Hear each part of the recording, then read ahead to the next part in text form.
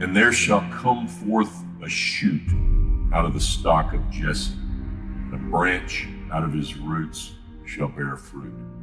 The Spirit of Jehovah shall rest upon him, the Spirit of wisdom and understanding, the Spirit of counsel and might, the Spirit of knowledge and of the fear of Jehovah. And his delight shall be in the fear of Jehovah. He shall not judge after the sight of his eyes, neither decide after the hearing of his ears. But with righteousness shall he judge the poor, and decide with equity for the meek of the earth. He shall smite the earth with the rod of his mouth, with the breath of his lips shall he slay the wicked. And righteousness shall be the girdle of his waist, and faithfulness the girdle of his loins. The wolf shall dwell with the lamb, the leopard shall lie down with the kid, the calf and the young lion and the fatling together, and a little child shall lead them. And the cow and the bear shall feed, their young ones shall lie down together, and the lion shall eat straw like the ox. The sucking child shall play on the hole of the asp, and the weaned child shall put his hand on the adder's den. They shall not hurt nor destroy in all my holy mountain, for the earth shall be full of the knowledge of Jehovah, as the waters cover the sea. And it shall come to pass in that day that the root of Jesse, that standeth for an ensign of the peoples, unto him shall the nations seek, and his resting place shall be glorious. And it shall come to pass in that day that the Lord will set his hand again the second time to recover the remnant of his people that shall remain from Assyria and from Egypt and from Pathros and from Cush and from Elam and from Shinar and from Hamath and from the islands of the sea. He will set up an ensign for the nations and will assemble the outcast of Israel and gather together the dispersed of Judah from the four corners of the earth. The envy also of Ephraim shall depart, and they that vex Judah shall be cut off. Ephraim shall not envy Judah, and Judah shall not vex Ephraim. And they shall fly down upon the shoulder of the Philistines on the west.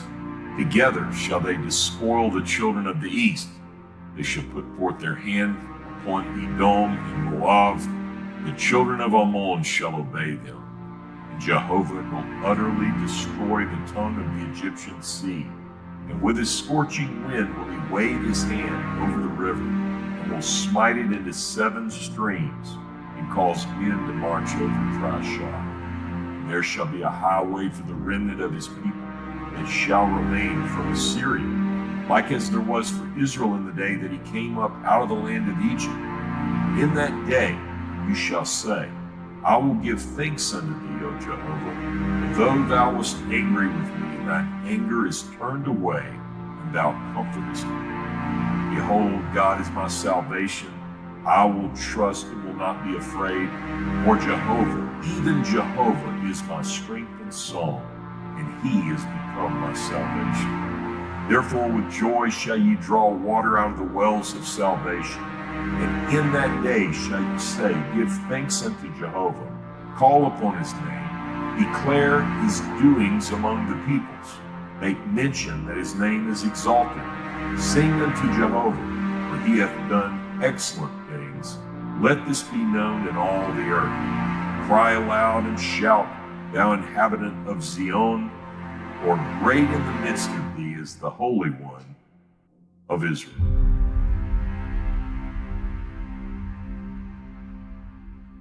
And so reads Isaiah chapter 11, verse 1 through chapter 12, verse 6. This is one of the premier, you might say, prophetic pieces in all of ancient literature. It comes to us, obviously, from the book of Isaiah. It is considered to be what we would call, what we would characterize, what we would label Messianic. Messianic. It describes seemingly a singular eschatological figure known to both Jews and Christians as the Messiah. But the title, the name, the designation, Messiah, occurs nowhere from Isaiah chapter 11, verse 1 through chapter 12, verse 6. It is considered to be a description, if you will, of the ideal Davidic Messiah or the Davidic ruler, but the name David doesn't appear anywhere in this text. Now, we're going to talk about this text. We're going to look at this text very closely today, and we're going to bring up some things that will take us into a discussion and ultimately a series on what are considered to be Messianic passages in the Hebrew Bible. So Shabbat Shalom, Chag HaSukkot Sameach, and today the subject that we are talking about is, as Isaiah 11 calls this figure. I want you to go ahead and have your Bible open.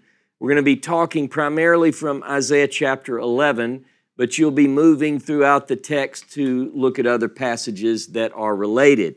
But in Isaiah chapter 11 and verse 1, we're introduced to what is called in Hebrew, in biblical Hebrew, parallelism. So we have a description followed by a description, both describing the same person, thing. In this case, it is a figure.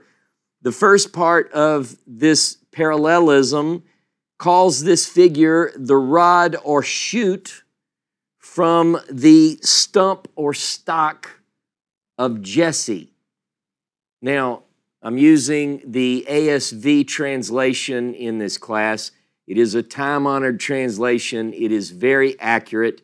It's pretty accurate, let's say, but it does take us to a literal reading of this. We'll get into some specifics where it might not be so precise on the Hebrew, but that comes later.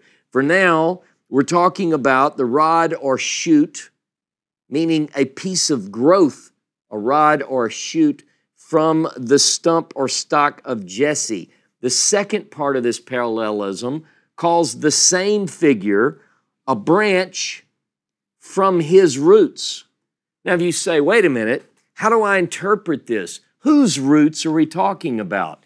If you overlay these so that in one line you have the first half of the quote, and in the second line you have the second half, you can quickly begin to see that this is this and that is that. So, for instance, the rod shoot in the first half is the branch of the second half.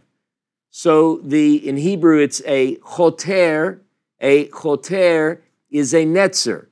Both of these terms describe this particular figure. We know that this particular figure, the netzer, the branch, the choter, is from, now notice very carefully, you're going to have certain ideas. Some of us come to this text. In fact, I would probably say that almost everyone of faith who comes to this text believes that they already know either who this is or from whom this person descends. But I want you to be very careful. I want us to think about this. I want us to read it very carefully. Look at this text as if you didn't have the answer written in the column of your beautiful study Bible. Just look at the text. And let's think about it. Whoever this is, whoever this branch is, whoever this shoot, this rod is, comes from the stump, the trunk of Jesse, which is David's father. In verse 10 of chapter 11, the same rod or shoot from the stump or stock, the same branch from Jesse's roots. Notice Jesse's roots. In verse 10, this same figure is called the root of Jesse. Not the fruit of Jesse, the root of Jesse. Think about this. The Spirit of Jehovah, we read in Isaiah 11, will rest upon this shoot, branch, root from Jesse. This particular figure has the Spirit of Jehovah, it says, upon them. This person will be a righteous judge. We have texts throughout the Hebrew Bible that talk about judge, righteous judgment, and so forth. This figure, this person, will be a righteous judge. His message, every pronoun in this passage is masculine. His message will possess the power to slay the wicked.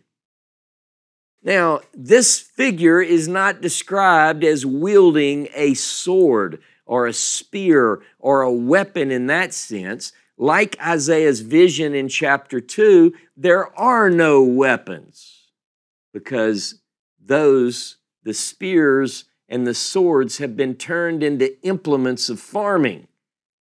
But this person will slay the bad with the words of his mouth, with the breath of his lips.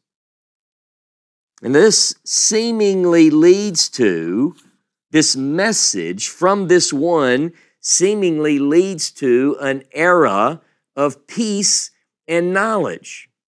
If we read this, and we're going to talk about the details of it in and throughout this class, and in the Zoom call after this class where we dialogue. Those of you who haven't been with us before will see that towards the end of this teaching, there'll be a link in the chat. You need to join us because we're going to go even deeper in the Zoom call. But this particular era of peace that comes in because of the message of this branch, of this shoot from the root of Jesse, once this person's message goes forth, an era of never before has the world seen peace as is described in this passage.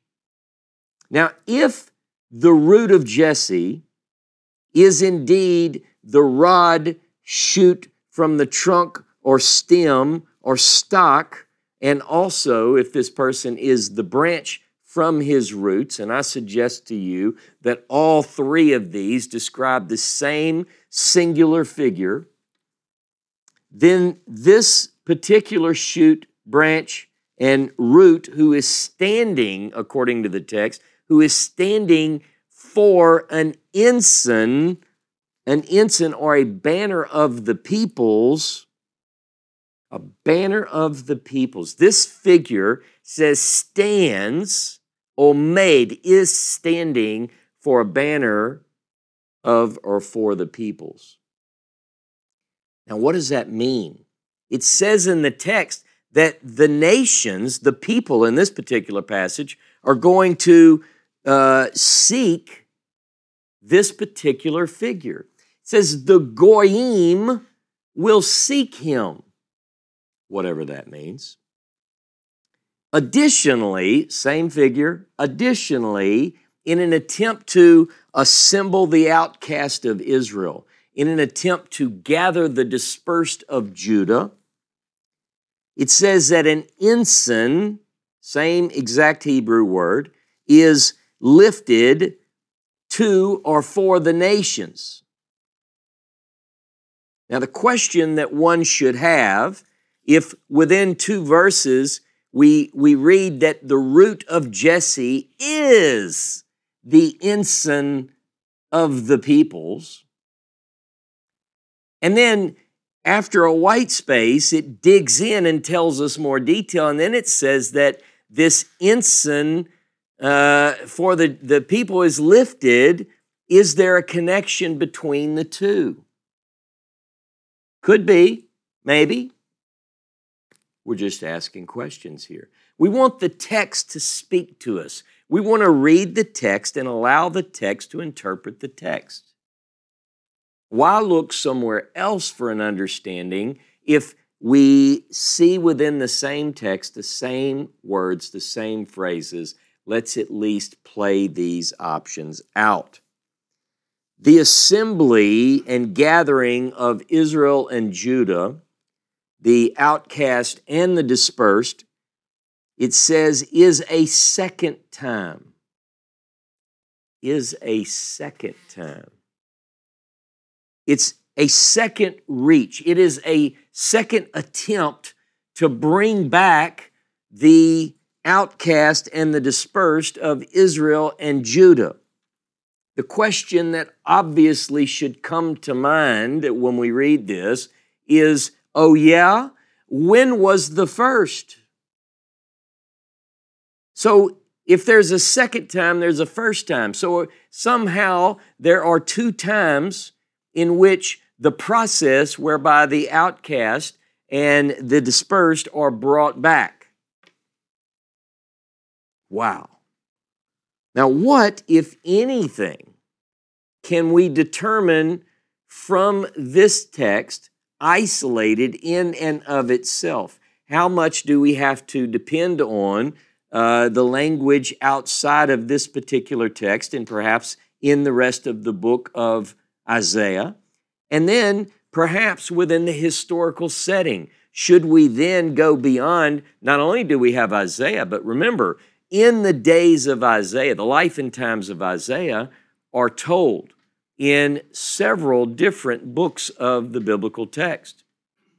Remember, Amos might play in because Amos and Isaiah have a little bit of overlap, at least at the beginning of Isaiah's prophetic career.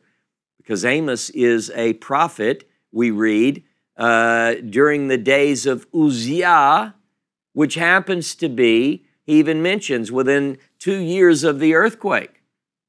Well, we happen to know that Isaiah also is a prophet during the days of Uzziah. So maybe we find something in the book of Amos that sheds light on Isaiah chapter 11, verse 1 and 12 through 12, verse 6. Perhaps Hosea has something to say that might shed some light on this, or other contemporary biblical personalities.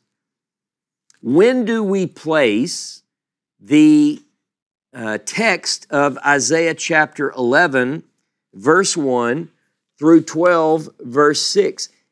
Now, I know some are more fundamental in their approach than others, but hear me out.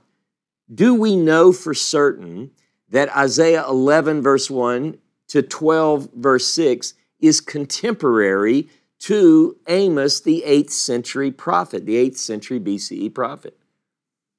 Now, if you read the book of Isaiah carefully, critically, if you allow the text, let me say this, if you allow the text to say what it says without over-interpreting, without inserting your ideas that are outside and foreign to the text, if you just read it for what it says and let it speak to you, it will tell you certain passages which are not contemporary to the 8th century BCE. And I'll give you a couple of examples right away. If you read in chapter 13 and 14 of Isaiah, that pushes us to the Babylonian period. And some might say, well, he's a prophet, he's looking forward to the Babylonian period. Well, some would suggest that, but it seems more likely that these texts are collected in with other texts which do reflect the 8th century BCE. We've pointed out that chapters 40 through 66 seem to be beyond the 8th century BCE. In fact, the only historical personality that is mentioned in Isaiah 40 through 66 is a Persian ruler by the name of Koresh, Cyrus, and God calls him in Isaiah 45 his anointed one. But that is another class. But if we read Isaiah 11:1 through 12:6, here's something that should stand out. There's no clue. There is no hint. There is certainly no clear language which puts that text, that prophetic text, in a context. There's no ruler that's mentioned. It doesn't say, and in the days of Hezekiah, or in the days of his son Eliakim. We're going to talk about Eliakim, though.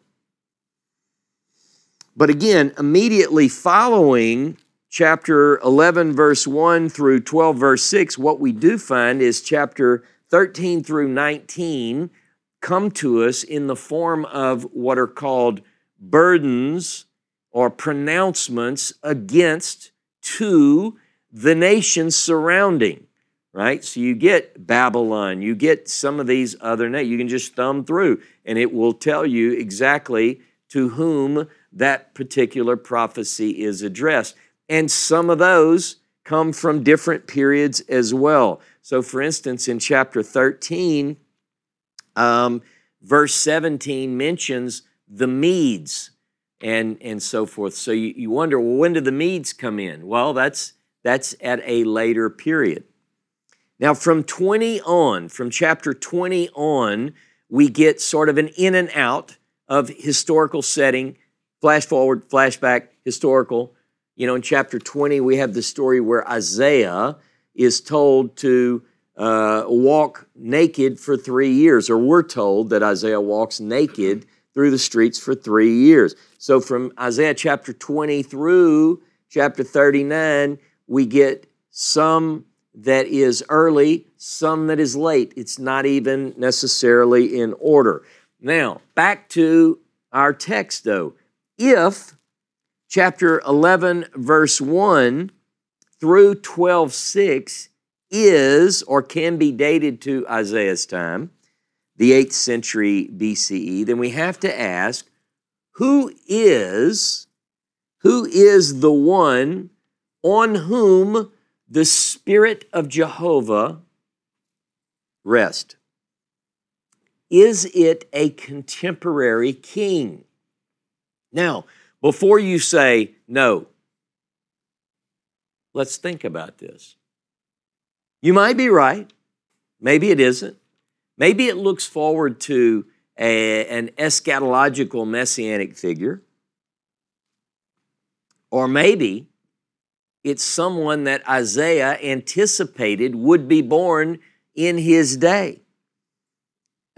This particular passage, again, the shoot or the rod from the stem or stump of Jesse, the branch which will grow from his roots, the root of Jesse, is often, quite often, in fact, most often, associated with a descendant of David, the celebrated king, the son of Jesse. But is that what we're looking at here? Is this describing a righteous king of the Davidic dynasty? I want you to look with me this morning to Isaiah chapter 16 and verse 5. Isaiah 16 and verse 5. And a throne shall be established in loving kindness, and one shall sit thereon in truth. In the tent of David, judging and seeking justice, and swift to do righteousness. Now, if this, Isaiah 16:5, if it is speaking of a king that is coming, a throne that is yet to be manifested, which is, as it puts it in Chesed, a throne will be established. The translation says loving kindness. This is the ASV. That's how I translate Chesed. I think Chesed is long-lasting love. Loving kindness is an excellent way to translate it. So the throne that's established is in Chesed. Now, in truth, it says, in Emmet, in the tent of David. And those of you who are listening to this live or at this time of the year, we are presently in the festival of Sukkot. Now, this particular passage talks about the Ohel David, the tent of David. It's not really about a sukkah, but there is another passage about David that mentions sukkah. But I want to touch on this one other thing. In the tent of David, the idea seems to be most naturally understood that the writer, presumably Isaiah, is telling us that this throne that will be established, it has to do with the Davidic dynasty. It's in his tent. Like, it's not someone else's tent, it's in David's tent. Now, let's look at this other passage. I want you to go with me to the book of Amos. Amos is a contemporary. We're going to go to Amos chapter 9, verse 11.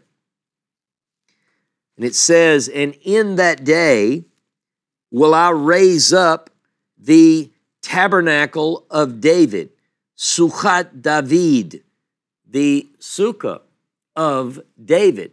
Now in Hebrew, when you hear Suchat, it means the sukkah of.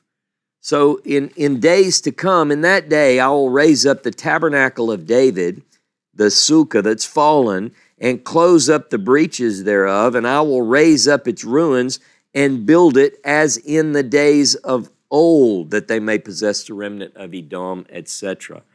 Now, let me just touch on this. Here's the question that we should have. If we read Isaiah 16:5, if we read Amos chapter 9:11, we have to ask ourselves, are these prophets who live and work and prophesy at the same time, are they looking beyond the option of the day? And are they seeing a yet to be manifest king of the line of David? That's the question. Is it someone in their day? But remember, these two overlap. Now, I have a hard time imagining that Amos and Isaiah, that Amos chapter 9, verse 11 and Isaiah 16:5 are describing a contemporary king. We do have in their day, particularly where they overlap, we have Uzziah, and then we don't know that Amos prophesies into the days of Yotam, Achaz, Hezekiah, because it simply says at the opening of Amos that he prophesied in a very tight window. But he does look forward to a restoration of the Davidic house, or that prophecy in chapter 9 comes from a time when the Davidic house needs to be restored. Does that make sense? So if you read and it says, "And at that time I will cause the tent of David to stand up and repair it," if you said that in the days where they still had Uzziah, Yotam, Achaz, Hezekiah, and got back to them, the kings would probably be like, "What do you mean restore the... hello, I'm right here. I'm in the room. I hear you." So is it talking about someone, a king beyond, from the time where kings reign, or is it put in at a time once the Davidic house is seemingly no more? Same question applies to Isaiah. Is this something which Isaiah, remember in Isaiah's day, the kingdom is not cut off. Now it is cut off at some point later. We're going to get into this in this new exciting series I'm talking about.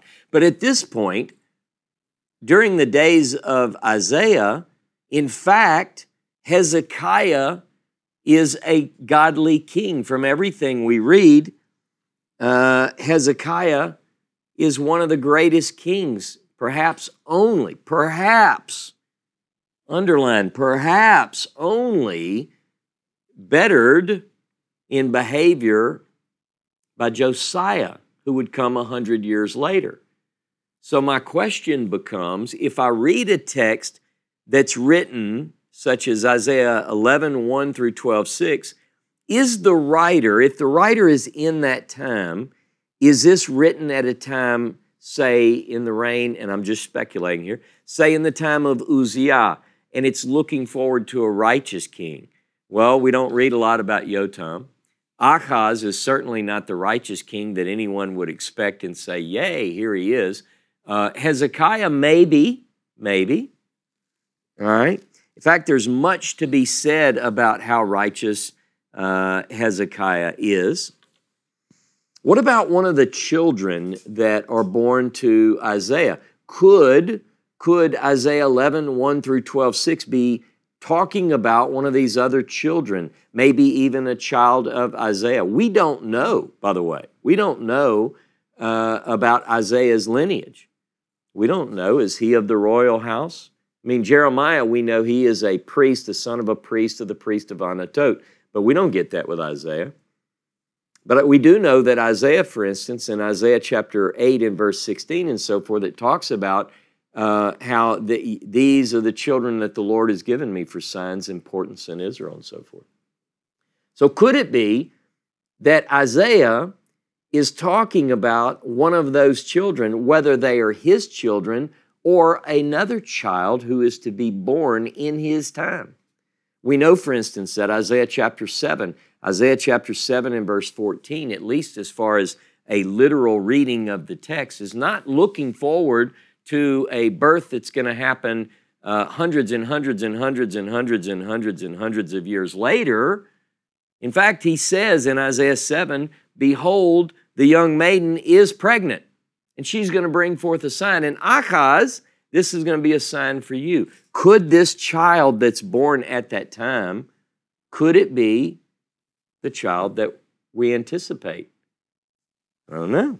What about chapter 8? Again, Isaiah chapter 8 mentions the children that the Lord's given for signs and wonders. We have Maher Shalal Hashbaz. I don't think this is the child that's described, but could it be?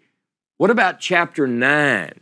What about chapter 9? I want you to go with me to Isaiah 9, verse 5 and 6. Isaiah 9, and I'm going to read chapter 9, verse 5 and 6.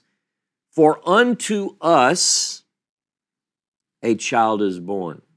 Notice, I tell you where it says, Ki yeled yulad lanu ben nitan lanu, because a child is born.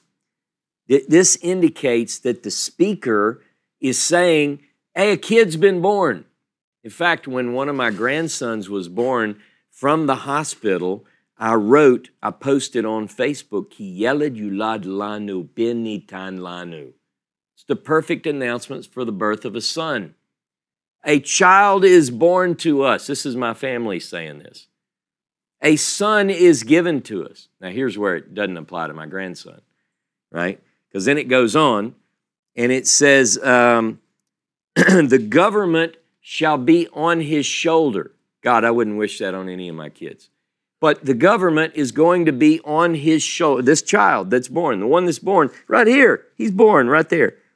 And his name, this is what trips people up, would be called Pele Yoetz El Gibor Aviad Sar Shalom. People translate that variously. Is it Wonderful Counselor, Mighty God, Everlasting Father, Prince of Peace? And I know others have come up with their accepted. What happens here is people say, let me tell you what my theology is, and then I'll tell you how to translate that verse. That's what happens. People don't say, hey, forget my theology. What does the verse translate? And then I'll figure out what the theology of the verse is. You see, don't bring your theology in. Leave that out. You're talking about eisegesis. I'm talking about exegesis. Isa is when you put it in, you put something in the text. I'm talking about let's let the text give it to us. Tell us what it's saying. So, but here, Yoetz, the child, one of the things that is used to describe the child in Isaiah 9 is Yoetz. He's a counselor. Counsel is something to do with counsel.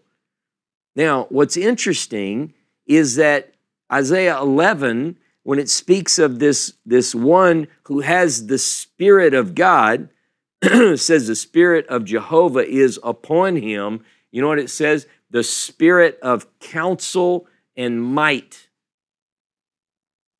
The Spirit of Etzah.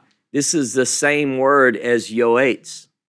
So the question becomes, could the Isaiah 9 figure that's being described here, whose name, in other words, what he's going to accomplish, just like Maher Shalal Hashbaz tells a story, quick to the booty, quick to the prey, this is coming down any day.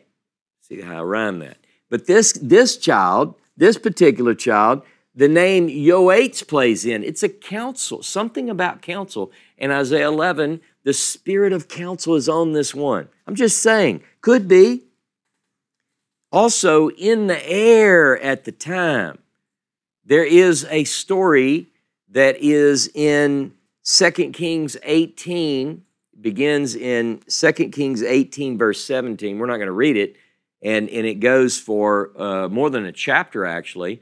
The same story is covered in Isaiah chapter 36, beginning in verse 5. And here's what happens. The Assyrians are coming, and it's the days of Hezekiah.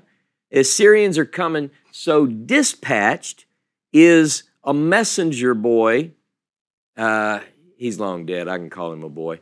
A messenger boy from the Assyrians. Probably pretty tough. He's surrounded by soldiers. And he comes to the Judeans, and he's going to tell them, just surrender. It'd be so much easier if you just surrender. And one of the people who's dispatched to go talk to him is the king's boy. Hezekiah, his son. Hezekiah is a good king. He's a righteous king, right? He has a son named Eliakim. Eliakim is one of the ones who's dispatched to meet with this Assyrian who's, telling the people to surrender. And he's saying things like, I'm paraphrasing, don't listen to that Hezekiah. This would be like Seth being there right there, and they're saying, don't listen to your daddy, but he's in a tough spot. But let me tell you, the people of the time, think about what they're faced with. They've got Assyrians right there. They have hopes, high hopes for Eliakim. How do I know that? Because it's in the book of Isaiah. It is in the book of Isaiah. By the way, the reason I'm bringing this up is because in the context, in 2 Kings 18, the phrase counsel and might is used by the Assyrian. So here we've got the Assyrian presenting the counsel and might, and the prophetic image is, there's a different counsel and might. The counsel and might you, Judeans, need to trust in is the one on whom the Spirit of Jehovah rests, because that is the counsel and might, not this Assyrian that's at the gate. So, but how do I know that in Isaiah's day that there was high hopes for Eliakim? Go with me to Isaiah 22, verse 20. Isaiah 22 and verse 20. Now look, I've seen a lot of people use this and they really butcher it up because they don't put it in context. I mean, you can go to a Christian bookstore and buy you a t-shirt with some quotes off of this. They have nothing to do with Christianity. But that's just if you wanted to do that. I wouldn't suggest you do it. Verse 20, and it shall come to pass in that day that I'll call my servant Eliakim, the son of Hilkiah, and I'll clothe him with your robe. Strengthen him with thy girdle, and I will commit thy government into his hand, and he shall be a father to the inhabitants of Jerusalem and to the house of Judah. And the key of the house of David will I lay upon his shoulder. And he shall open, and none shall shut. And he shall shut, and none shall open. And I will fasten him as a nail in a sure place. He shall be for a throne of glory to his father's house. And they shall hang upon him all the glory of his father's house, the offspring and the issue, every small vessel from the cups even to all the flagons. In that day, saith Jehovah of hosts, shall the nail that was fastened in a sure place give way, and it shall be hewn down and fall, and the burden that is upon it shall be cut off, for Jehovah has spoken it. What is that talking about? Well, I can tell you part of it is pretty obvious. The government, the key of the house of David, is passed to Eliakim. Now, it is interesting to me that in Isaiah 11, it talks about one who is expected to have the government upon his shoulder. That particular phrase is the precise phrase if Isaiah 11:1 through 12:6 is in the days of the 8th century BCE. The language seems to connect these two. It's worth considering as we work through. Isaiah 9:5, the government's on his shoulder. Isaiah 22:22, the kingdom, the key of the house of David is upon his shoulder. But listen, Hezekiah, as great as he was, and Eliakim, however great he turned out, did not achieve what Isaiah 11:1 through 12:6 described as this particular person achieving.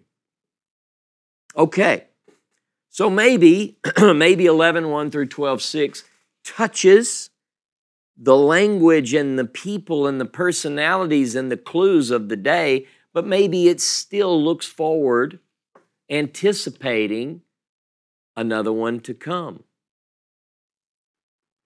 You know, it could be that Isaiah and Amos look forward into the future and they see 100 years into the future and they see the birth of Josiah.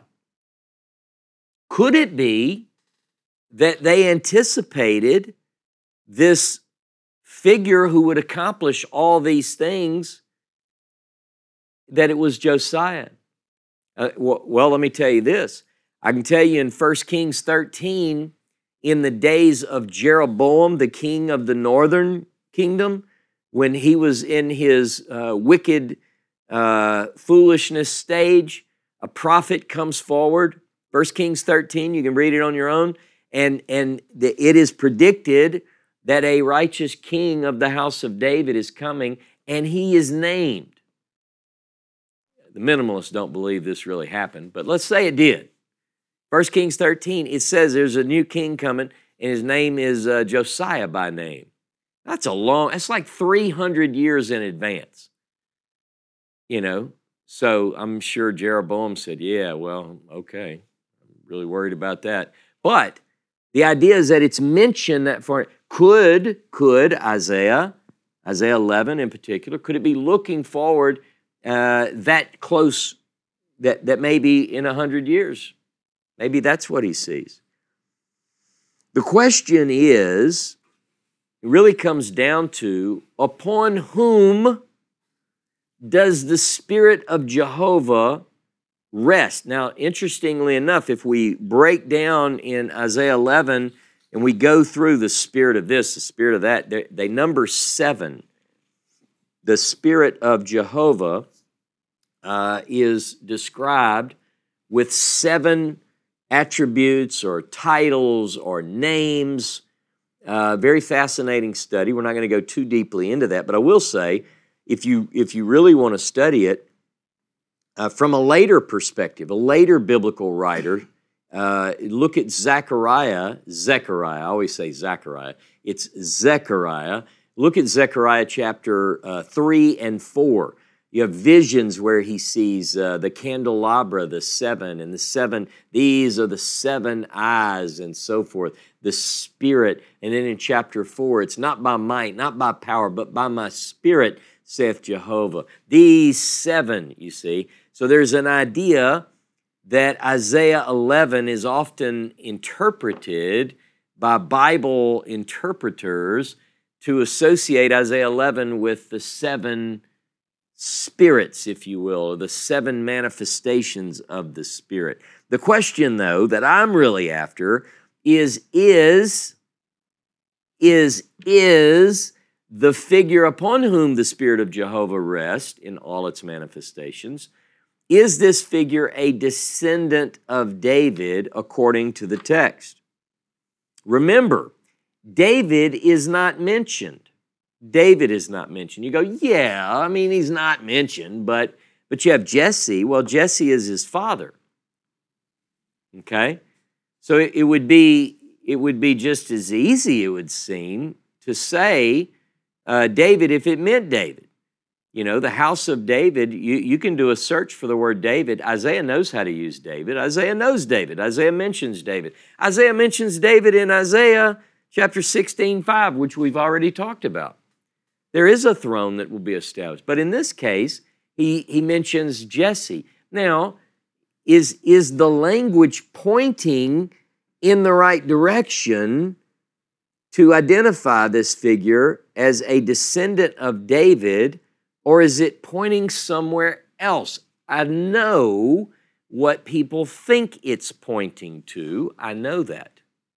This is a question. It's to make us think. It's to read the text and ask, is that the way you would say a descendant of a person? Would you call that person as coming from the root or the trunk of their father? Okay? I think there's an easier way to say that. Now, our coming shoot branch is from the stump of Jesse, the stock of Jesse, called the root of Jesse. Now, if we go through these 7 that are mentioned, quickly, I'm not going to break into each of these, but I think it is worth a study. Spirit of wisdom. We get this in quite a few places, actually, in the Hebrew Bible.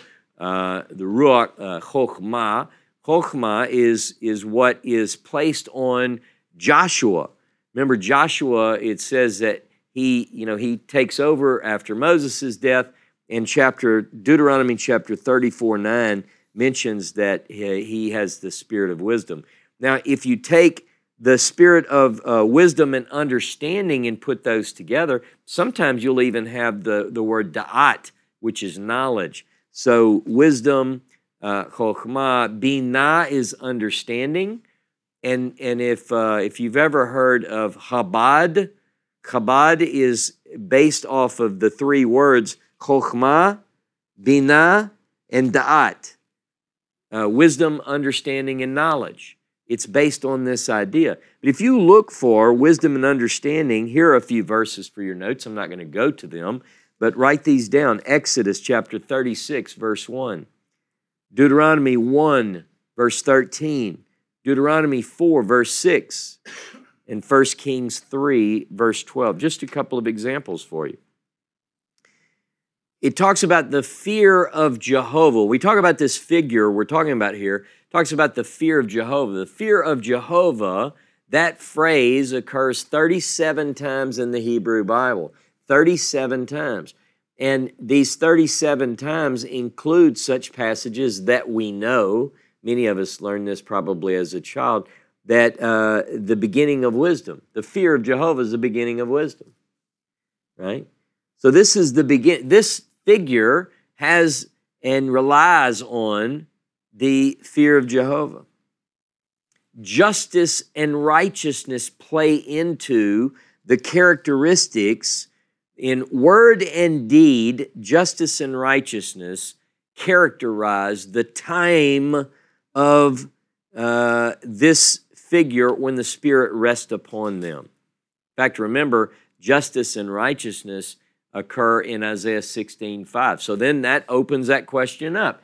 Is Isaiah 16:5 another description of the same figure we read about in Isaiah 11, verse 1 through 12, verse 6? Or is it a different figure?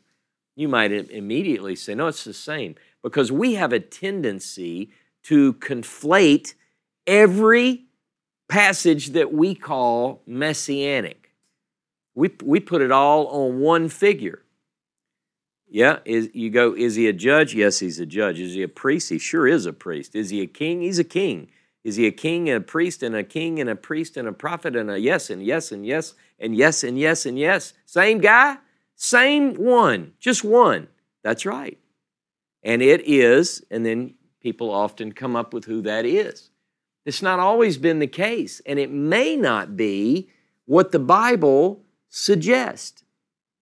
Do we have evidence that there is more than one of these figures? Is this study of Messianic identity or Messianic figures, could it maybe be a little more complex than the sheet in the back of our study Bible? Could it be? Maybe. Have the people who put those sheets together, and I'm not just making fun of that, but could it be that perhaps some of these people didn't really study the context in which these verses are written? By the way, I'm going to answer that for you. Yes, that's true. They didn't.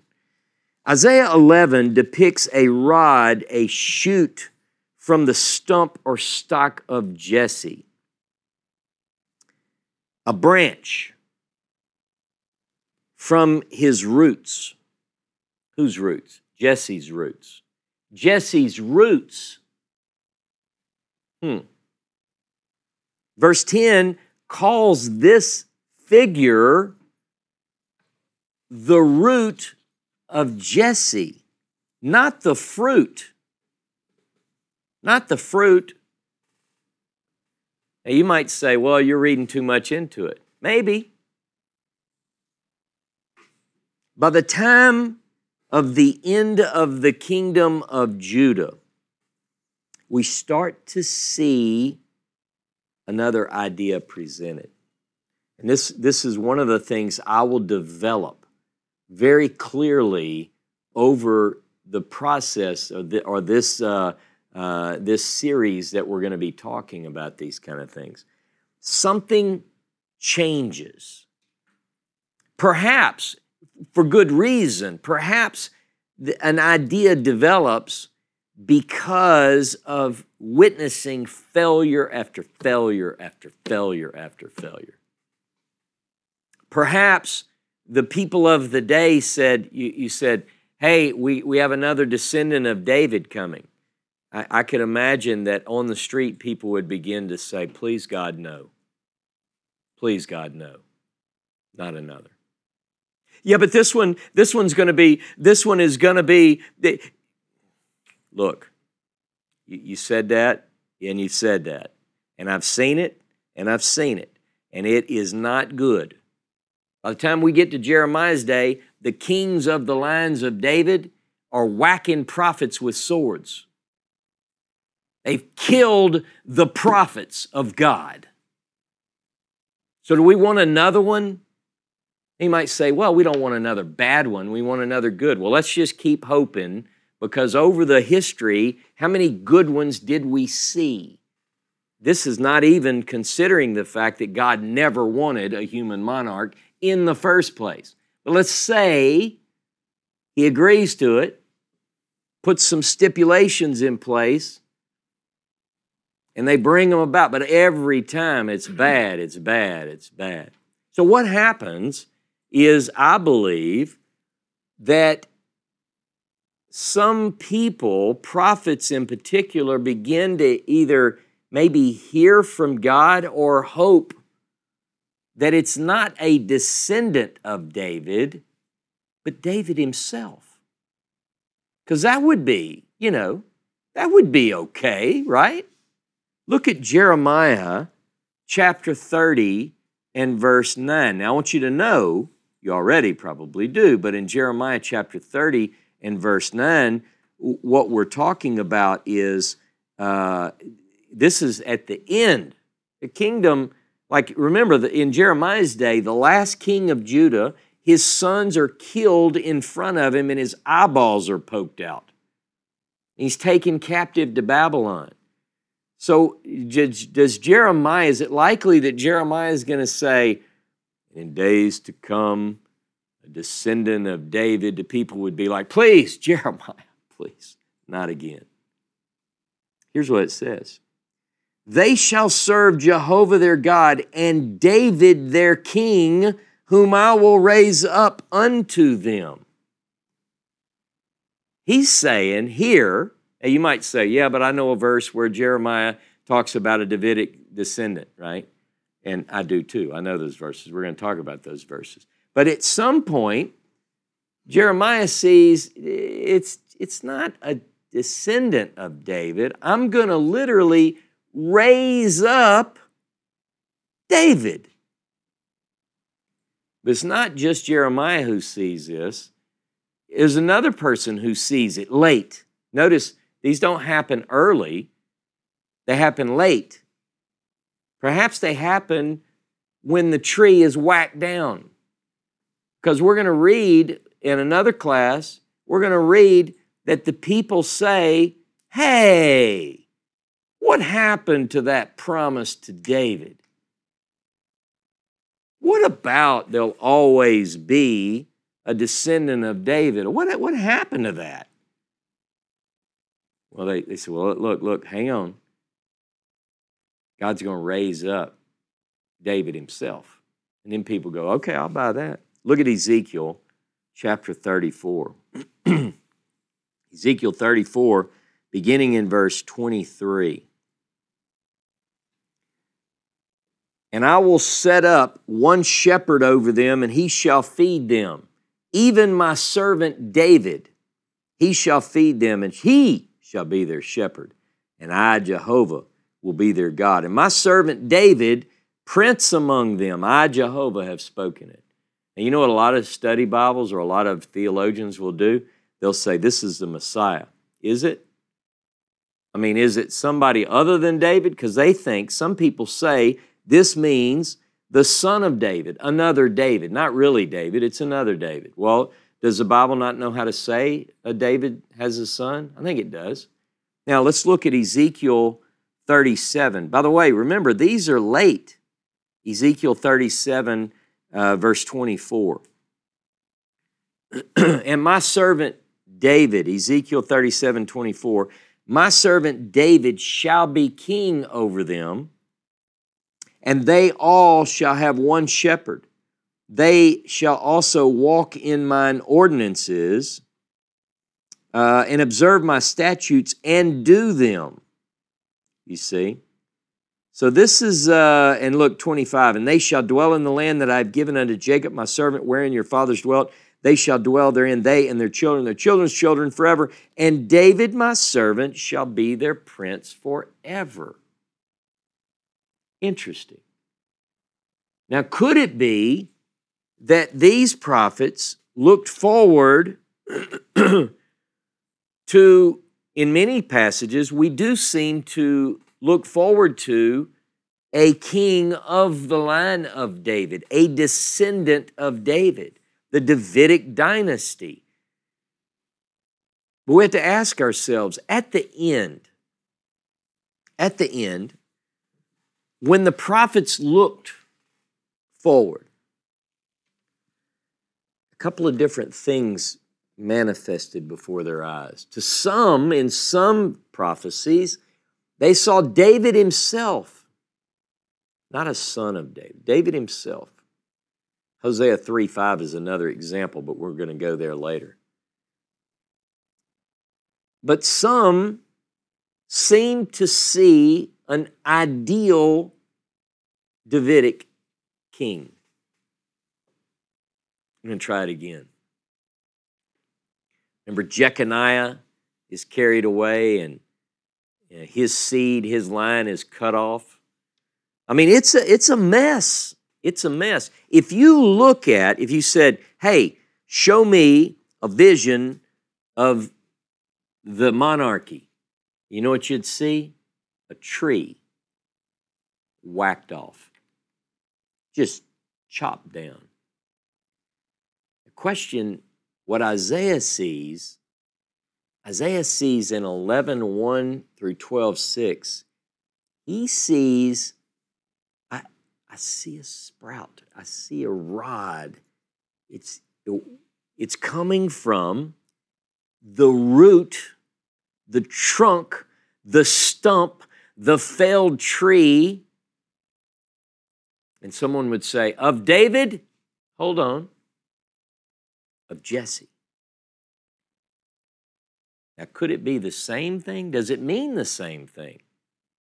You wrestle with this. You look at these texts. Let's put our heads and hearts into this and see what the text of the Hebrew Bible say. Who are we looking for? Who are we looking for? Is it David? Is it a descendant of David? Is it another? I mean, if we go with text from the Pentateuch, it does in Genesis chapter 49, verse 24, does it predict that a Messiah from Joseph?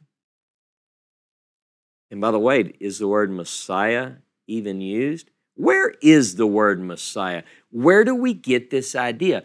Over and over and over, I hear people say, and I was part of this at one time, we have to look at the messianic expectations in the biblical period. No, we don't. No, we don't. You know why? Because they were wrong. They were far-fetched. We have messianic ideas in all sorts of period pieces. We have messianic ideas in the Talmud. Read, you can pick what you want. Is the Messiah going to be from the dead? Is he going to be from the living? Is it going to be this person? Is it going to be this person? Hillel says there's not going to be a Messiah because everything that was messianic, I'm paraphrasing, every prophecy about the Messiah was fulfilled by, guess who? Hezekiah. That's what Hillel said. Now, we have other people. We had Akiva who named Bar Kokhba the Messiah. Why did he do that? And what is Bar Kokhba? What is that Bar Koseba? What does that even mean? Who said we're looking for a Messiah? And whose son will he be? Is he going to be the son of David? If so, is Psalm 110 a messianic psalm? Let me do air quotes. Messianic psalm. And does David call this figure Lord? David calls him Lord? Beginning next week, a survey of the text of the Tanakh considered messianic begins. Isaiah, Jeremiah, Ezekiel, Hosea, Joel, Amos, Nahum, Micah. What do all these books say? What are we looking for? Is it David? Is it a son of David? Is it another? But for now, if you're with me right now, watching live, if you're watching me right now, join me in the Zoom. You know what? I have one more thing that I forgot. You get a bonus. I'm going to put 3 texts side by side. See, I'm going to throw a curveball. Look how quick that was. I forgot that Seth came up with a way to present this. Whenever we study these prophetic texts, what we have to be able to do is to look at side by side various things. Like if you look at Isaiah 11, verses 6 through 9, and you compare that with Isaiah 65, verse 25, notice the bolded text. What you see is we have similar language. Now, a lot of people will say, well, and I even say to a certain degree that the text in 40 through 66 seem to be from the hand of another writer. But if you look at these particular texts, these are examples where the language is similar. Some would propose that this indicates the same hand. Could very well be. But both Isaiah 11 depict this age. Some would call it utopian. It's this return to Eden, basically. Animals of prey eating, like it says, the lion will eat straw like an ox. Now, one thing that comes from this, whoever this figure is, when this person brings in the era of peace, with it also is manifested the knowledge of God which is why we have Habakkuk chapter 2, verse 14. The knowledge of God will cover the earth as the waters cover the sea. May that be in our day. May we live to see such times. And until it's manifested, could we not begin to work on our little piece of it? I think we could. Now, if you're with me live, join me in the Zoom. Shabbat Shalom, Chag HaSukkot Sameach.